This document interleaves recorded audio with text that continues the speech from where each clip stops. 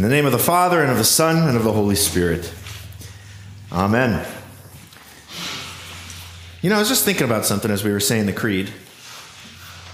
And this isn't in my sermon manuscript, so this is free. This is extra. Do you remember in the account of Jesus' passion and crucifixion when he's interviewed by Pilate, and Pilate says, "Don't you know I have the power to set you free?" and all that stuff. And then Jesus responds to Pilate, and Pilate says back to Jesus, "What is truth?" So cynically, what is truth? And now for 2,000 years, we've made Pilate the most famous Roman in the history of the world, surrounding his name with declarations of truth. That God is the Father Almighty who created heaven and earth, that Jesus Christ, who came into the world, is his Son, who at Pilate's hand, Mr. What is Truth, was crucified. I don't know. There's something kind of beautiful and poetic about that. What is truth? That guy's name is said in every church, every week, and it will be until the Lord returns, with his very name surrounded by truth. Okay, like I said, that was free. That's extra. I'm going to preach on Numbers 11 this morning. And I need to give you a little bit of context for this episode, because our lesson started at Numbers 11:24. So real quick, I'm going to catch you up through Numbers 1 through 23.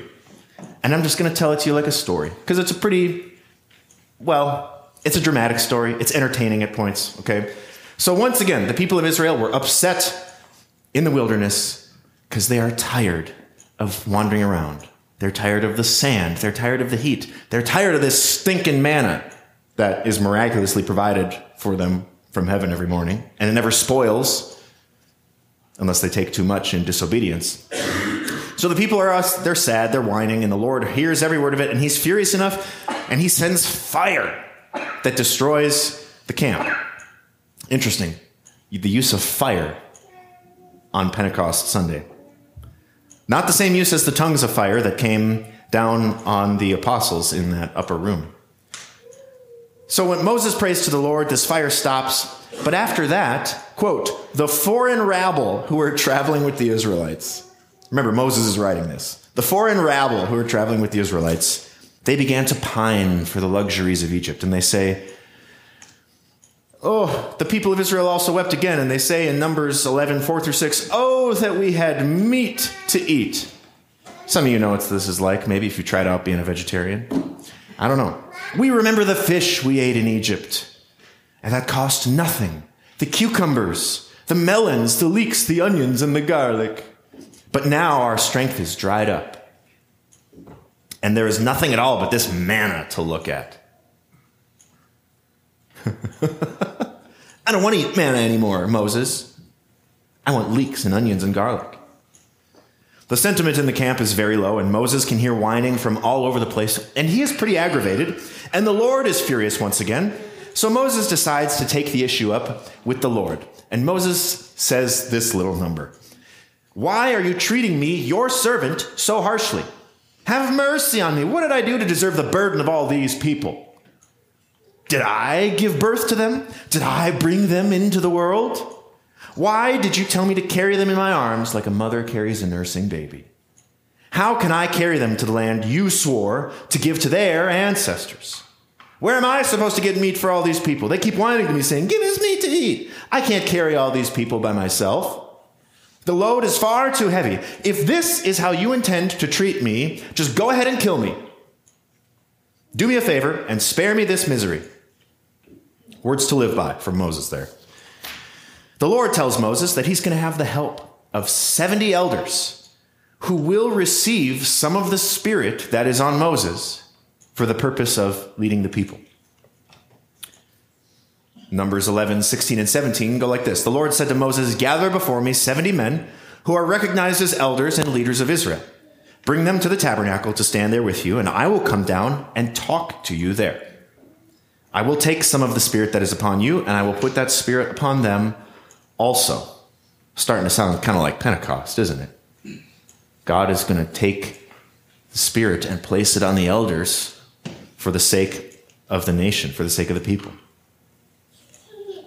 the Lord continues. He says, they will bear the burden of the people along with you, so you will not have to carry it alone. And then the Lord tells Moses that a month's worth of meat will be provided for the people. And Moses expresses doubt that feeding so many people, right? Moses says there are 600,000 soldiers, not to mention their families, and the men who are past fighting age. Everybody else. How is this possible? And the Lord says, oh yeah, watch this, Moses. So now we get to where our text starts. Moses relays the words of the Lord to the people, and he chooses 70 elders to share this load with him. And he placed them spread out around the tent. And remember now, the tent of meeting, the tabernacle, right? We read about it in Scripture. We think, I should look into that. That's like the third week in a row that's happened. We read about it in Scripture, and the glory of God comes down, and they're sacrificing bulls and goats and calves and all kinds of things at this place, and they're just like torrents of blood, and there's fire there constantly. We think it's like this big place. The tabernacle was about the tent itself was like 45 feet long and 15 feet wide.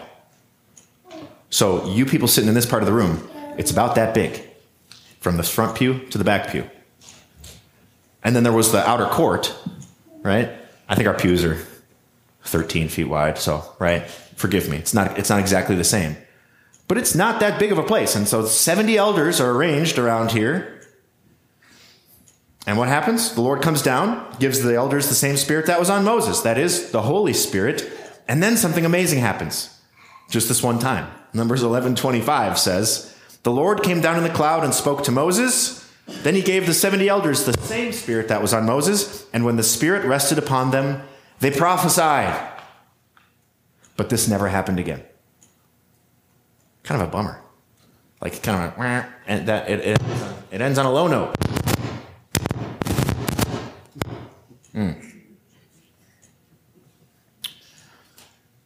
But two of the men that Moses had registered as elders, they remained in the camp for some reason. They weren't gathered in the tabernacle. This is Eldad and Medad. Easy names to remember. Oh my goodness. They weren't gathered at the tent of meeting. They stayed in the camp at their tents. For whatever reason, we don't really know why. But the Holy Spirit came down on them, and they started prophesying.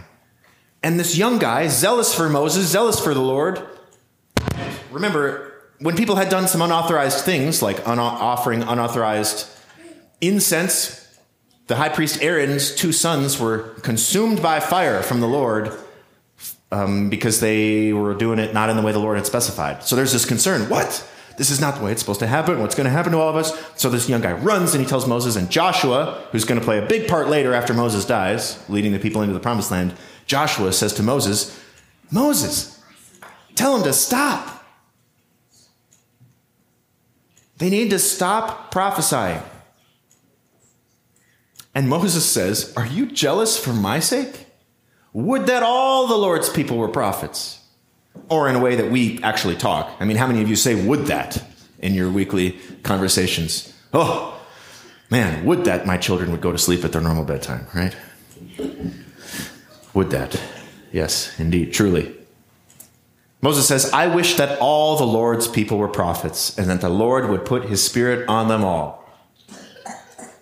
What a thing for us to hear on the day of Pentecost, when the Lord's Spirit was poured out on all people, not just the 70 elders, not just the pastors and the DCEs.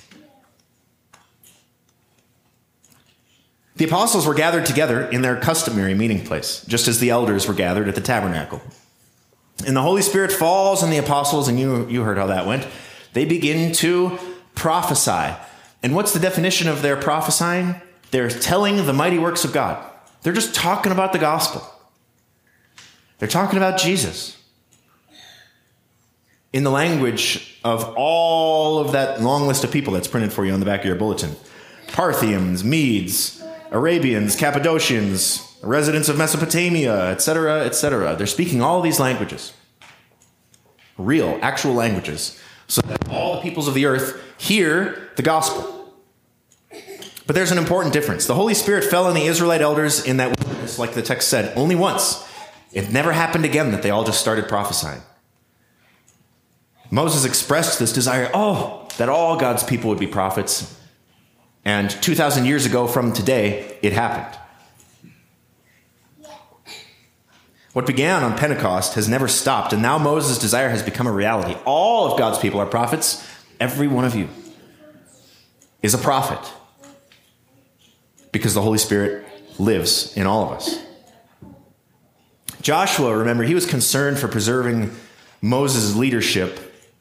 Wait a minute, we can't have this confusion. Moses is the leader. He's the guy. If there's unauthorized prophesying going on, it's going to devolve into chaos.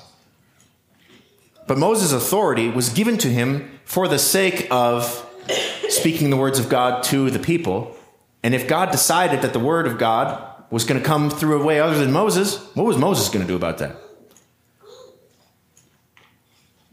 Sometimes in the church, we can make pastors or called workers out to be kind of like the prophets, like some holy special measure of the Holy Spirit. Some special measure of the Holy Spirit has fallen on me that hasn't fallen on you. For me to prophesy, for me to preach. And that's not true. The Lord gives the Spirit to all his children. And in the LCMS, we believe we have this value in our church body that it's good to have educated, well-trained church workers. And so, there was 4 years of seminary and preaching and Greek classes and theology classes and all kinds of stuff. But that's that knowledge that enables me to stand up here and preach and prophesy is from school. I have the same measure of the Holy Spirit as you do. So we maybe need to redefine what it means to prophesy. Would that all God's people were prophets?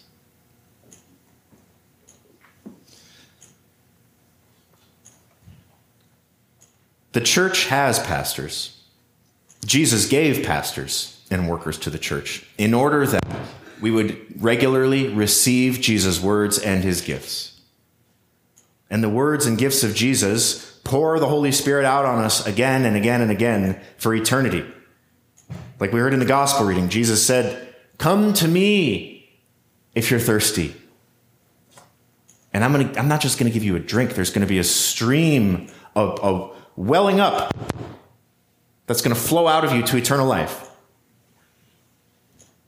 Back in John 4, you might remember this from one of the Sundays in Lent. Jesus is talking with this woman at the well, and he's offering her a drink.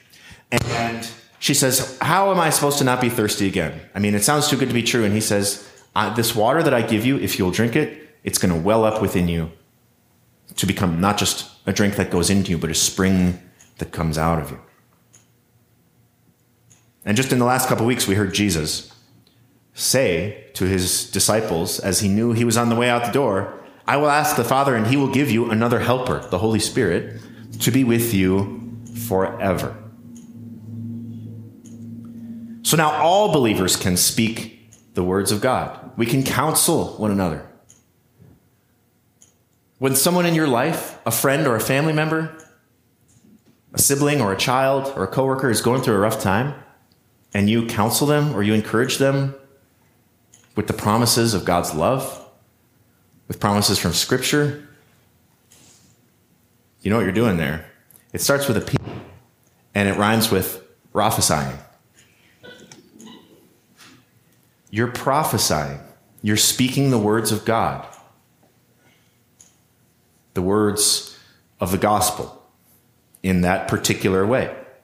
When you're warning somebody, once again, a sibling, a child, or grown, a coworker, somebody else, that's prophesying too.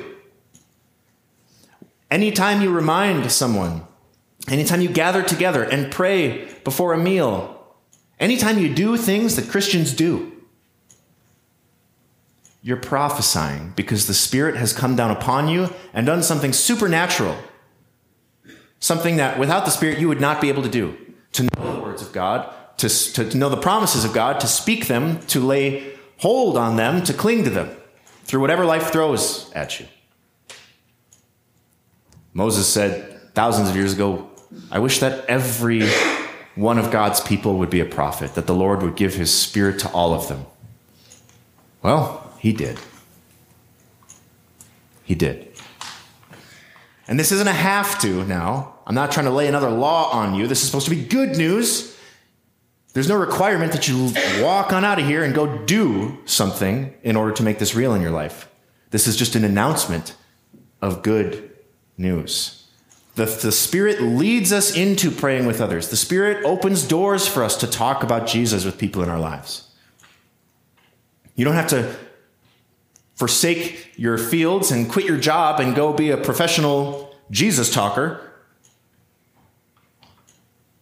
You keep doing what the Lord has called you to do.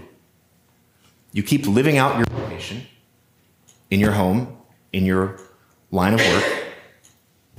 And as the Spirit leads, you prophesy. You share a promise. You share an encouragement. You say, you know what? I'm going to pray for you. You're bringing light into darkness. Where there is curse. Hope where there is despair.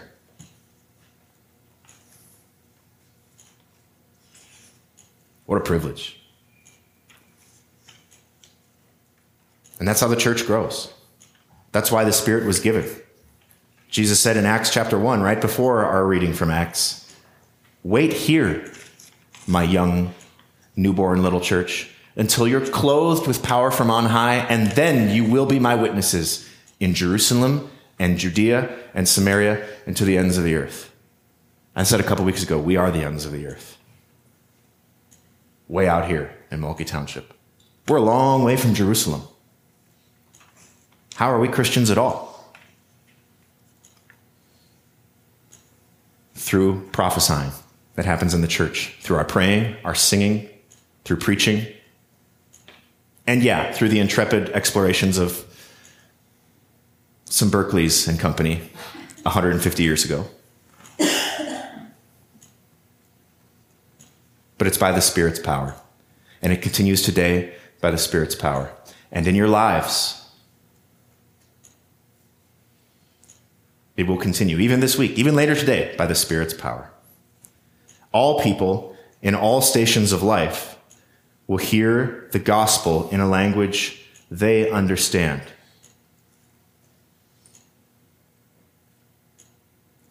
Because you are perhaps given an outpouring of the Spirit to speak the gospel in a language, right? In English still, but in a language that people in your life are going to understand better than if I just talked to them, right?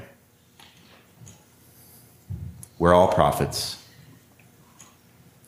God is using all of us, not just pastor on Sunday morning, not just DCE on Sunday morning, on Wednesday nights. The peace of God that passes all understanding, guard your hearts and minds in Christ Jesus. And Holy Spirit, come. Fill the hearts of the faithful and kindle in them the fire of your love. Hallelujah.